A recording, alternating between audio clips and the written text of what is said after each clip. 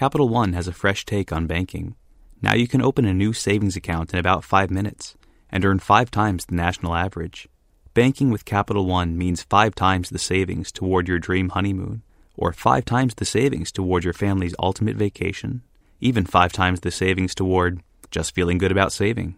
It's time to make your savings goals come true. This is Banking Reimagined. What's in your wallet? Capital One, NA member FDIC. I took a train to Oxford last Wednesday to give a speech to the benefactors of my old college. I was in excellent spirits. The sun was shining, and I was amusing myself reading a blog post by Chip Conley, the entrepreneur, about the wisdom that comes with age. At 56, he likes to see himself less as a carton of milk bearing a sell-by date than as a bottle of fine wine that gets better every year. As I walked through Oxford, I felt inclined to agree. I too was like an improving bottle of wine. No longer did the honey stone whisper, "You aren't good enough." The intensity, both the misery and the odd spurt of joy, that I felt as an undergraduate had finally receded. Lady Margaret Hall, whose facade used to look like a prison to me, has had vast sums spent on it and in the late afternoon sun looked borderline handsome. I was even looking forward to giving the speech. Nothing could go wrong. The audience was captive, and I'd written something that I felt balanced comic reminiscence with sincerity and was edgy enough to keep the audience from nodding off over the port. 2 minutes in, and I was aware the laughter was strained and became more so as I ploughed on. Within seconds of my sitting down, 2 men were jostling at my elbow in protest. One of them, teeth gritted in rage, demanded to know what was going through my head when I decided to insult everyone. The other simply said, "Just go," pointing at the door. In the space of 15 minutes, I had got up the noses of assorted former students, benefactors and dons.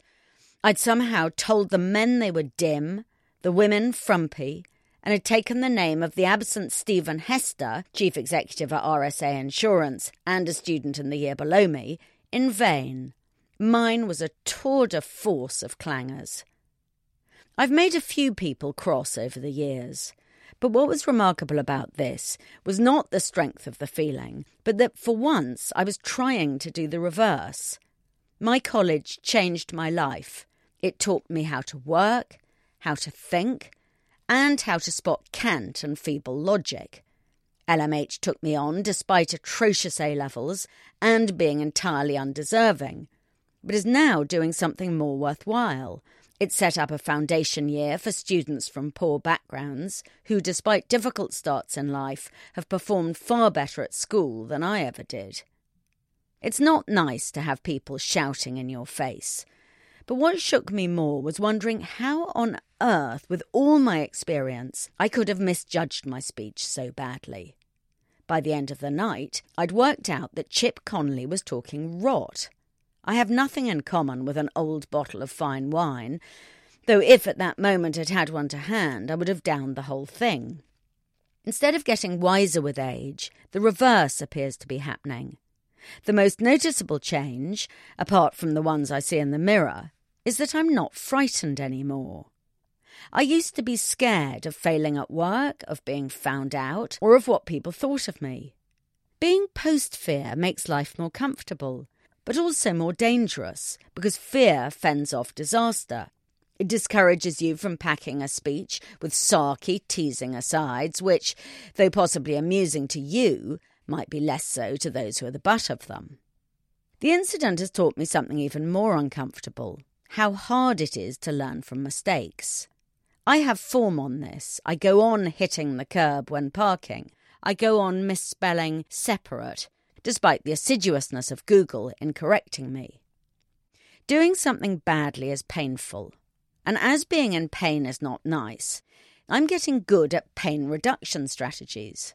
Already in my head, I'm spinning the story so that I come out of it less badly, and I dare say in a day or two, I'll be blaming the audience for not seeing the funny side. Which leads me to one thing I have got better at with age: recovering from a setback. A calamity on the scale of last week would once have left me cringing for a couple of years at least. I've spent the past 24 hours in a state of advanced mortification. But now that I've got this off my chest, it may soon be time to pretend that none of it ever happened. Ready to start the next chapter of your career? Earn an executive MBA from Georgetown McDonough, designed for working professionals and ranked #1 in the world for international business by the Financial Times.